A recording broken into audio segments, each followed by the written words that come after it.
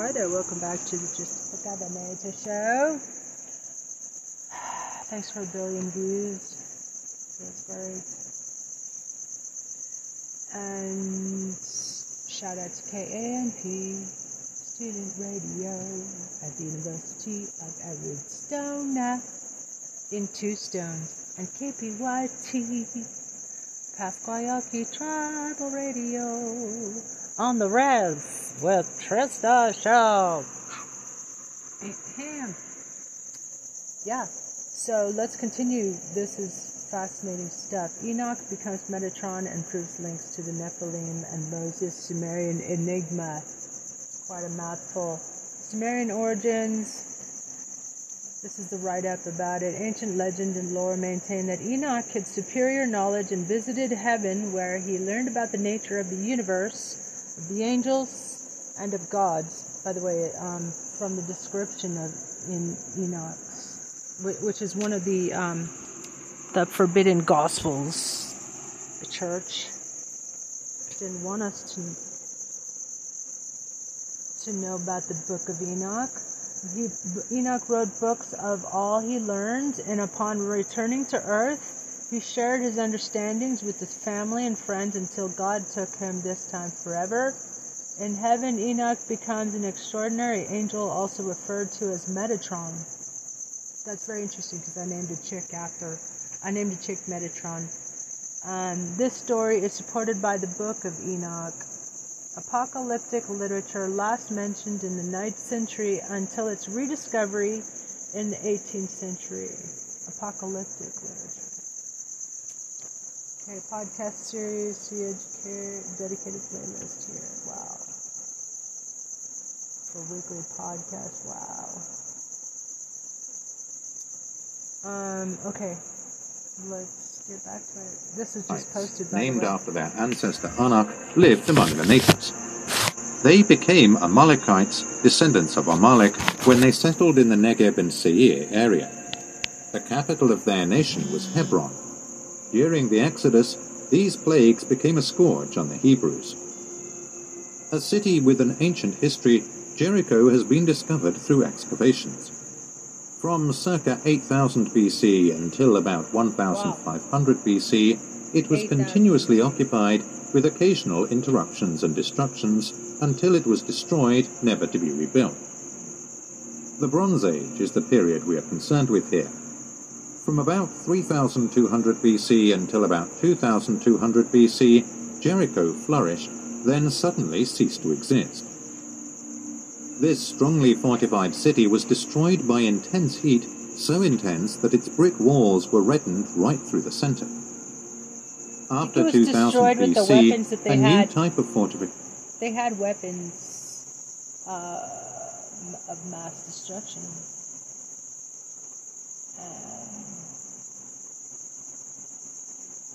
And that were much like a nuclear war.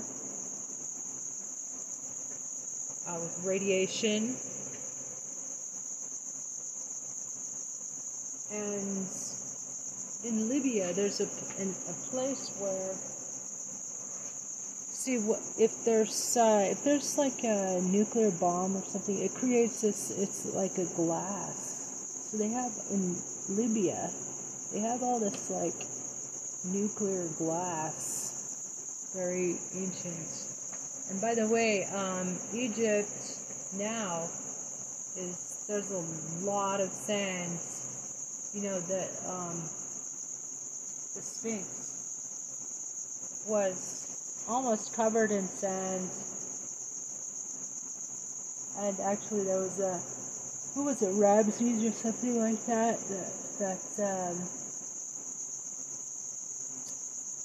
communicated with the Sphinx, which asked him to promise that if he cleansed sand off, that he would be king or something like that. I know, that would make a good children's book, I guess. Maybe. Fortification was introduced here, the glossis or scarp type. Apart from Jericho, this defense system can also be found in Palestine, northern Syria, and even in the delta of Egypt. Hyksos are usually credited with their invention.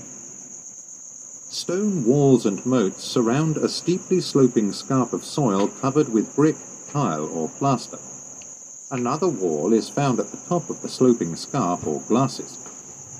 Reconstructions of Jericho's defences show a stone revetment 10 feet in height and a plaster slope at a 35-degree angle, rising 35 feet, 10.77 meters above the revetment. At its crest is a high brick wall which stands 65 feet, 20 meters from the stone wall at its bottom. Its formidable appearance is revealed in a cross-section of the defense fortification. In the west, many cities were defended this way after 2000 BC. All these cities were united by a common culture or organization. The Rephaim were known for their military engineering genius, which was their common bond. Bethshean, Shechem, Gezer, Megiddo, Hazor, Sarahen, and many other Palestinian cities used this defense. In Anatolia and northern Syria, they can also be found at Halalach, Karshemish, and Ugarit. In the delta region of Egypt, they are also found. Transjordan, where fortified cities were built along the main north-south road, the King's Highway, is not known to have... Hello, I am Sergio Magaña. I am a practitioner and teacher of the ancient Toltec and Mexica knowledge. Nice. I would like to share with you what is the main body of knowledge of these traditions that are barely known in the world and that now are in the exact time to be rediscovered. In the ancient times, there was a specialized part of this knowledge that was only taught to priests, to rulers, and to warriors. And that was named Nahualism. Actually, today we will translate that. Not exactly, because it's not an exact translation, but like the science of I, or the science of who I am. So, for that part of the knowledge, your dreams created your reality. You have to dream something first, and then it will manifest. So the ancient science of dreams developed a very, very sophisticated body of knowledge that includes dream planting, to ask your unconscious to dream certain archetype in order to get a result. Of course, how to enter in the first stage of, in that time they didn't know it by name, but that now we call the deep sleep, and what to do there if you were able to be lucid, to repair your body, to transform it, and then how to enter in lucidity, that is that you are aware that you're dreaming when you are dreaming, and what to do when you are lucid in order to create a better life or changes in your family, on your ancestors. So if you want to learn a little bit, or not a lot of it, of the ancient knowledge of dreaming, I invite you to the free online event that we will be doing together. Right on, sounds cool, man. Toltec Dreaming. The Shift Network. What is the Shift Network? Toltec Dreaming and the Prophecies of the Suns. Wow. Ancient dreaming practices to release the past, heighten intuition, heal, and manifest. Huh. Okay. Free video event. Sounds right.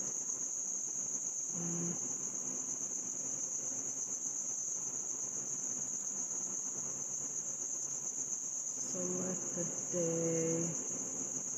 Not tomorrow.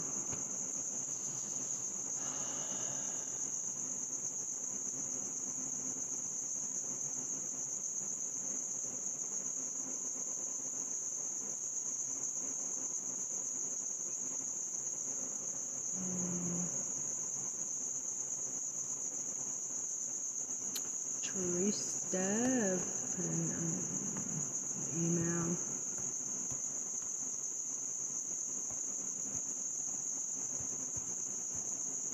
Do it tomorrow at noon if you're interested too. then welcome to come back to my podcast. I'm reserving a spot tomorrow at noon.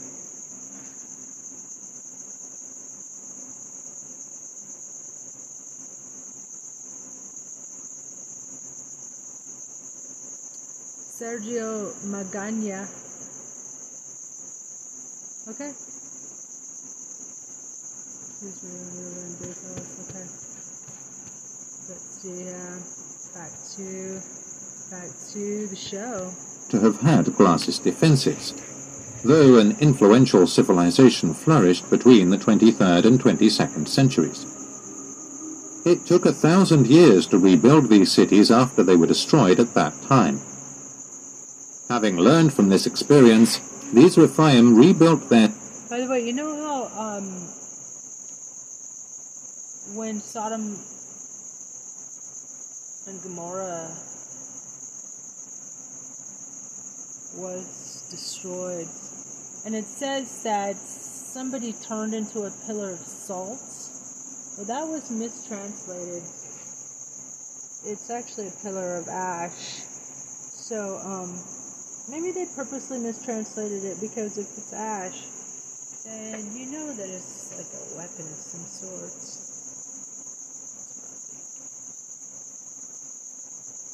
their cities so that such wholesale destruction would not happen again. Additionally, they abandoned their loyalty to the Sumerian kings, resisted established authority, and roamed the lands as armed warrior bands. As the feudal system crumbled and terrorized northern France, the roving knights of the 14th century AD lost all fealty. In the 19th through 11th centuries BC, the Anakim terrorized the surrounding land from behind their impregnable glacis-type defenses. The Book of Judges describes these forays. After ravaging the countryside and plundering at will, chariots left their citadels and ravaged the countryside. Efforts at resistance were immediately crushed. They reinforced their dominance over the land by controlling the production and use of iron. According to the first book of Samuel, there were no smiths in Israel, and the Philistines and their allies, the Kenites, who were skilled in metalsmithing, repaired metal tools such as plowshares and sickles. For centuries, the Rephaim controlled the lands of Egypt and Palestine. In 2085 BC, Mesopotamian kings invaded Palestine via Damascus and followed the King's Highway south to Eloth on the Gulf of Aqaba. Taking this route led them up against the Rephaim citadels, a sort of Maginot Line that protected Palestine from such incursions along the Transjordan.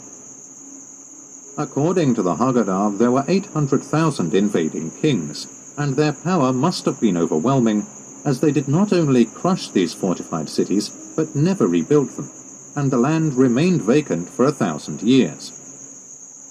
According to Genesis, they followed the following route. Their first victory was at Ashtaroth Karnaim in the Transjordan, where they entered from the north. In a southerly direction, they swam west, destroying the Zuzim at Ham, which protected the crossroads from Megiddo to the sea. In southern Transjordan, they defeated the Emin at Shaveh Kiryatayim. After successfully penetrating the Araba, they swung to Kadesh to destroy the Amalekites. Genesis mentions only a few cities, but there are probably many more that were destroyed. 600 years later, the Israelites were given a route by the biblical account that identifies these people. In this period, they surrounded Palestine to enter the Jordan Valley via the same route as the invading kings, but from the south. The Rephaim inhabited Ammon formerly, and they were taller and more numerous than the Anakites. The nation had been eliminated earlier, and the Ammonites had reoccupied the land. Zuzim and Zamzumin are the same people in Genesis and Deuteronomy. According to Jewish Midrashic literature, Zamzumins are the offspring of an alliance between Canaanite women and Nephilim. Deuteronomy also refers to the Emin. According to Moab, it used to be inhabited by the Emin, people great and numerous, as tall as the Anakites. Like the Anakites, they are called Rephaim, but the Moabites called them Emin. Consequently, the day is coming when the Philistines will be destroyed, and Tyre and Sidon will be without helpers. Because the Lord is destroying the Philistines, the remnant of Kaftor's coastland. Baldness has come upon Gaza, and Ashkelon has perished. How long will you gash yourself, remnants of the Anakim? Abraham and his family settled near Beersheba after Sodom and other cities in the valley of Siddim were destroyed. They needed to pay homage to Abimelech, the king of the Philistines, who apparently ruled the area at the time. Abraham lived in the western hill country when the Philistines occupied it. To live there, Abraham had to obtain land rights and permission from the landowner. In the aftermath of the pact, Abimelech and Phicol, chief of his troops, left and returned to Philistine territory. It is evident from this statement that even though the Philistines did not live here, they controlled the land.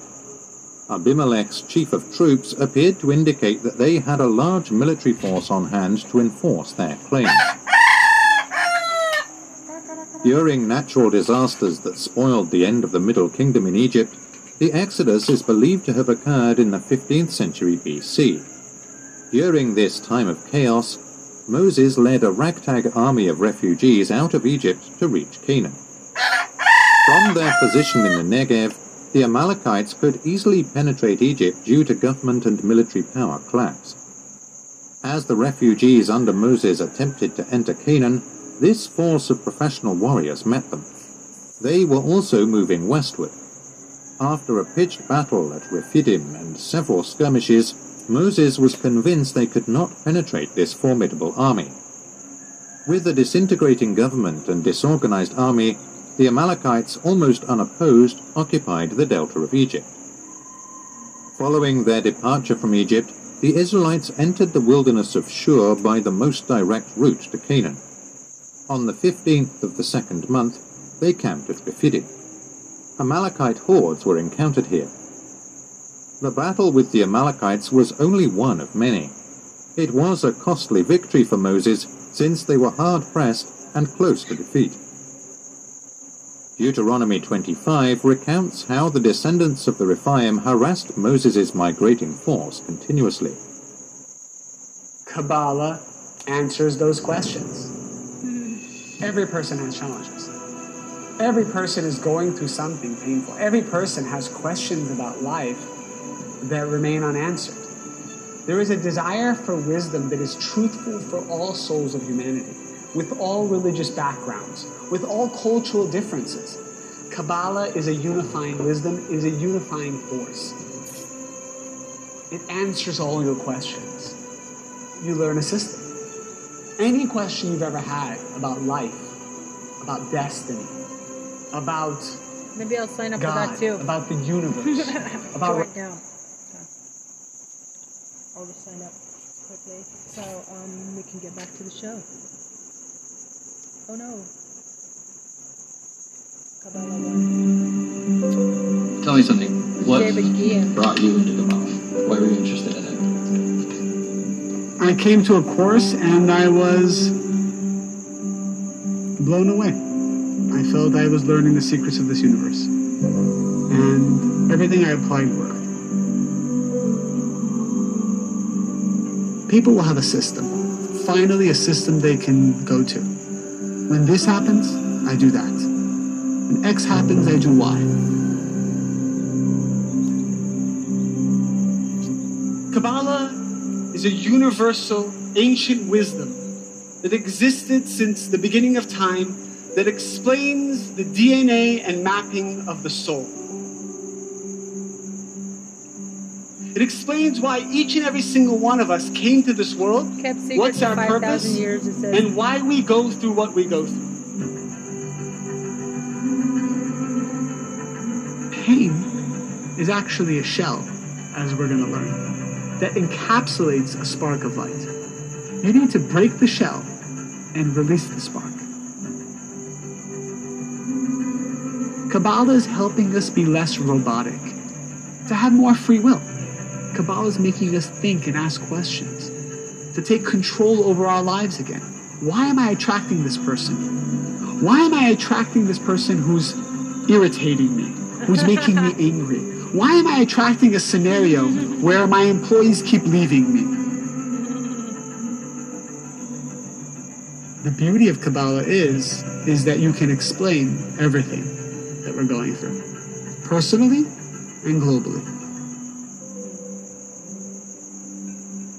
If everyone in the world just heard the first class of Kabbalah 1, the world would change immediately. We're not telling people to have less. Kabbalah is about having it all and not settling for anything less than it all. That's our birthright. That's the reason why we came to this world. That's why the Creator created us. The game is meant to be won, and each one of us will win the game.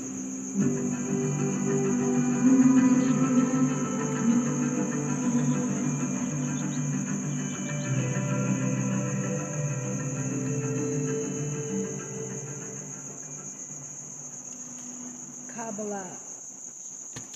Okay, right. Maybe not. It'll probably cost money to join that. During your journey after you left Egypt, Amalek surprised you on the march when you were famished and weary, and cut down all the stragglers in your rear without fear of God.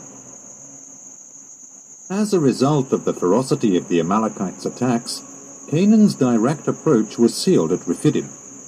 Nevertheless, they were to be blocked once more before turning south and taking an indirect route into Palestine.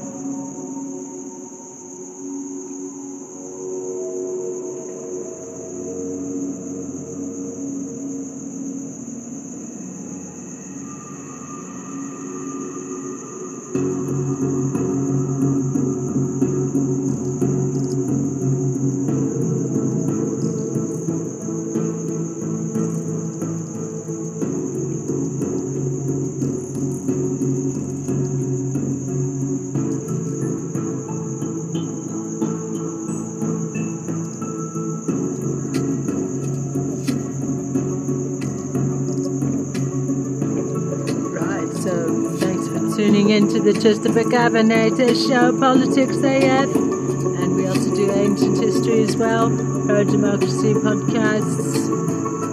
Michael Tsarian, or we should do some Michael Tsarian. How about psychic vampires? I think we'll be doing that in future, in the very near future. With me, I do podcasting all the live long day.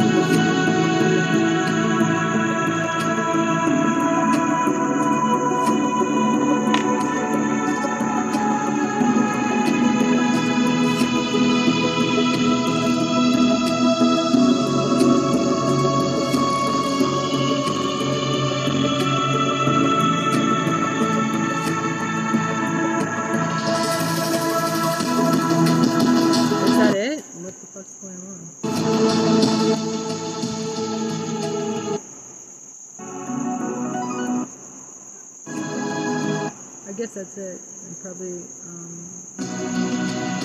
who is this? What I want to know is, who is this Michael McPherson? Yeah, yourself.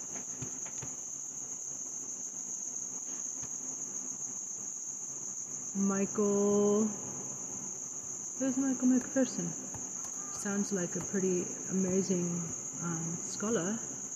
Let's check who this is. Michael McPherson. Urban Institute, a nationally known economist whose expertise focuses on the interplay between education and economics. It doesn't sound like the same guy. Art director of the Desert Leaf, was the 5th president of the Spencer Foundation. Academic, might be this, and is a non-resident senior fellow in the Center on Education Data and Policy at the Urban Institute. Before joining the Spencer Foundation, he was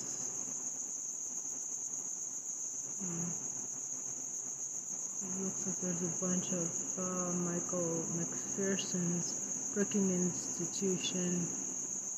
There's an MD in Lubbock. Looks kind of almost almost handsome, except for his nose. Michael McPherson, Arizona, 21 records. I can't find it. I don't think that's any of those are him.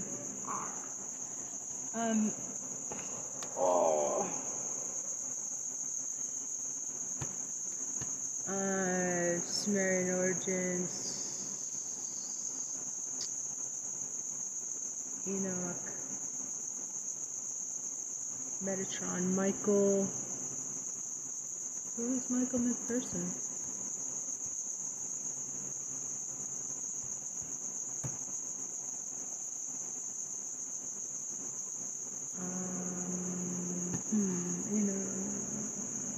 Third book of Enoch, Esoterica, the mysterious origins of the angel Metatron from the third book of Enoch.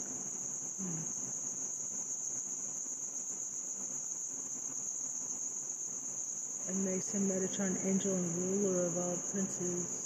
God takes Enoch to heaven and makes him Metatron, angel and ruler of all princes. Man became an angel more massive than Earth with 365,000 eyes. Wow, cool.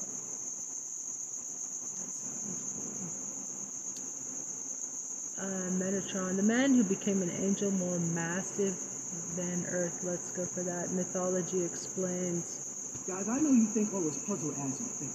But today I found, even though I haven't even heard it yet, but we skip the ads. There you go, just As an angel, his form was larger than the whole. Before we get started, I just want to mention that only 10.6% of you are subscribed.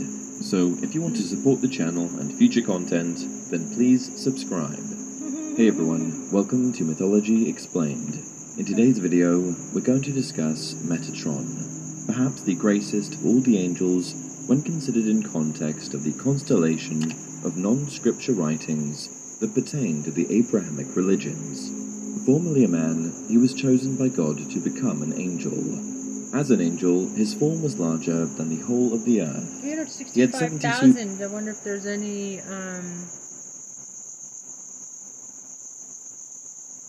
relation between 365 and 1,000 eyes and 365 days of the year.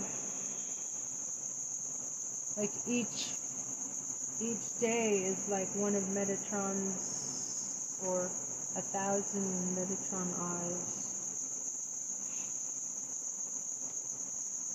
2 wings, each one larger than the earth, and yet hundreds of thousands of eyes, each one brimming with God's glory. Let's get into it. In the aggregate, when considering all of the auxiliary, non-canonical works, here meaning works that pertain to the Abrahamic religions but aren't scripture, many believe Metatron is presented as the greatest of all the celestial servants, greater even than Archangel Michael, and second only to God in power. The etymology of his name is a matter of some debate.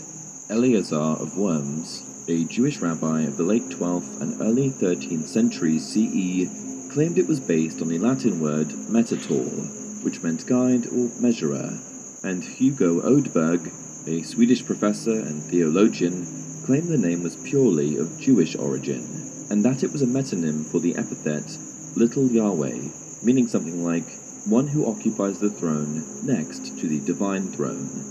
This supports the notion of Metatron residing in the 7th heaven, the uppermost tier in which God resides.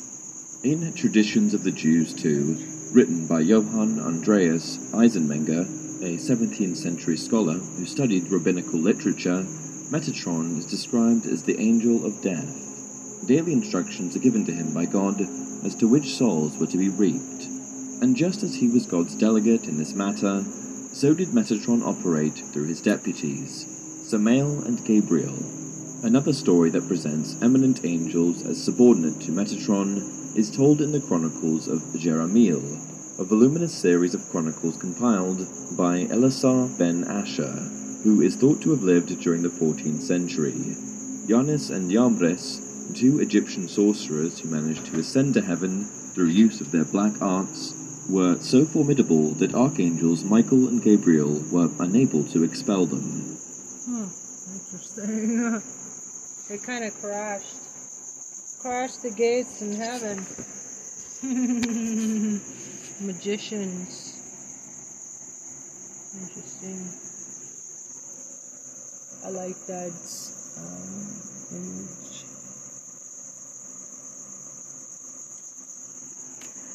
The black arts were so formidable that archangels Michael and Gabriel were unable to expel them. As the story goes, it wasn't until Metatron intervened and exerted his own power that these two sorcerers were cast out of the divine domain. Many exalting appellations are ascribed to Metatron, including Prince of the Divine Face, Chancellor of Heaven, Chief of the Ministering Angels, Angel of the Covenant, the Lesser of Yahweh, and King of Angels. His charge is the sustenance of all mankind, and in the Talmud, a compilation of ancient Jewish teachings, and in the Targum, Aramaic translations of the Hebrew Bible, he is presented as a link between heaven and earth, between the realm of the divine and the realm of humanity. One of his origin stories claims that he was originally the patriarch Enoch. Supposedly, he attained much esteem in the eyes of God for both the enormity of his goodness and his incredible skill as a scribe. The Book of Enoch is a pseudepigraphal work, meaning it is a work originally attributed to a figure of the past or created by an author who claimed to be a figure of the past. In the case of the Book of Enoch, it is a book written by a person falsely claiming to be Enoch, the seventh patriarch in the Book of Genesis. Another example is the author Pseudo-Dionysius, a philosopher and theologian who wrote influential religious treatises in the late 5th or early 6th century.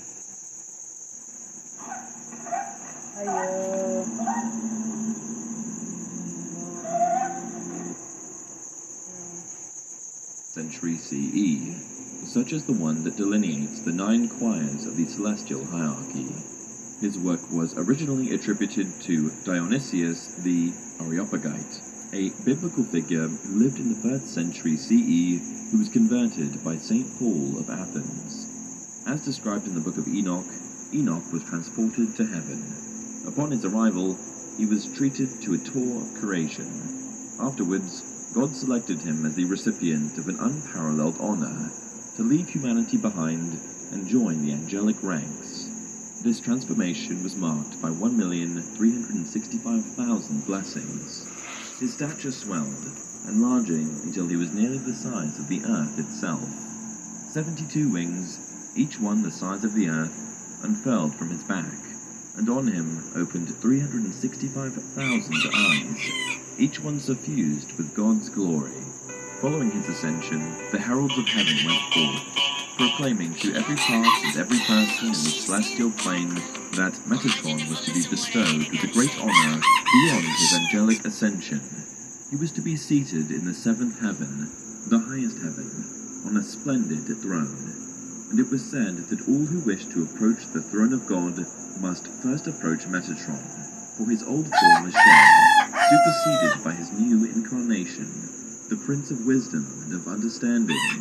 And to consecrate and complete this transfiguration, Metatron became of flame, his bones and sinews like white-hot steel, his eyes blazing like open furnaces, and the skin that clad him was quintessence of heat itself. Realized in this new form, Metatron was such an awesome and majestic figure that one angel was overcome by the sight of him, prostrating himself and proclaiming that heaven now had 2 masters. Of course, even espoused only by a single angel, this notion could not be tolerated. An example had to be made so that it was known unequivocally there was but one God. It was ordered that Metatron be humbled through humiliation. He was flogged 60 times with a whip of fire by the angelic prince, Anaphiel. Metatron's story begs the question, why was it that Enoch, of all the biblical figures, was chosen for this honor? Well, in the Zohar, a fundamental literary work of Jewish mystical thought, Enoch is described as being born with the divine spark, a nucleus of spiritual perfection. Originally, it was within Adam, but his stewardship of it ceased after his being became marred by sin. Because Enoch was endowed with this divine spark, it was decided by God that he must be brought to heaven, where he could transcend his humanity and to be clothed in a new form and to be imbued with unfathomable power, so that both his appearance and potency reflected the perfection within him. Regardless of whether Enoch experiences a metamorphosis in which he becomes an angel, his ascension to heaven is described in the book of Genesis 5:24. Enoch walked with God, and he was not, for God took him. Also, there's another version of Metatron's origin, which is the one given in the Tanhuna Genesis, claiming Metatron was formerly the Archangel Michael. In the alphabet of Ben Sira, an anonymous work of the Middle Ages, dated somewhere between 700 and 1000 CE, a marriage between God and Earth, Elohim and Edom, is described. As demanded by God, Adam is loaned by Earth for 1000 years. A formal receipt is written. Archangels Michael and Gabriel stood as witnesses, and the transaction, so to speak, was meticulously and dutifully recorded by Metatron, the divine scribe responsible for recording all that transpired, every dealing, every detail, from the minute to the monumental. Indeed, this was one of Metatron's chief duties, creating and keeping the infinite archives of the Lord, and because these archives contain every word written about every detail of the universe since the moment of creation, they defy human comprehension. Because much of what is communicated through religious scripture is metaphorical and allegorical, and because much of what is done in religious scripture isn't directly attributed by name to angelic figures, this creates ambiguity that yields many interpretations. As such, Metatron has been identified with several passages in both the Old and New Testaments, despite not being named in either. In Genesis 32, he's associated with the angel who wrestles Jacob. In Isaiah 21, he's connected to the Watcher. And in Exodus 23:20, he's linked with the angel who appears. Behold, I send an angel before thee, to keep thee in the way, and to bring thee unto the place which I have prepared. And that's it for this video. If you enjoy the content, please like the video, and subscribe to the channel. As always, leave your video suggestions down below.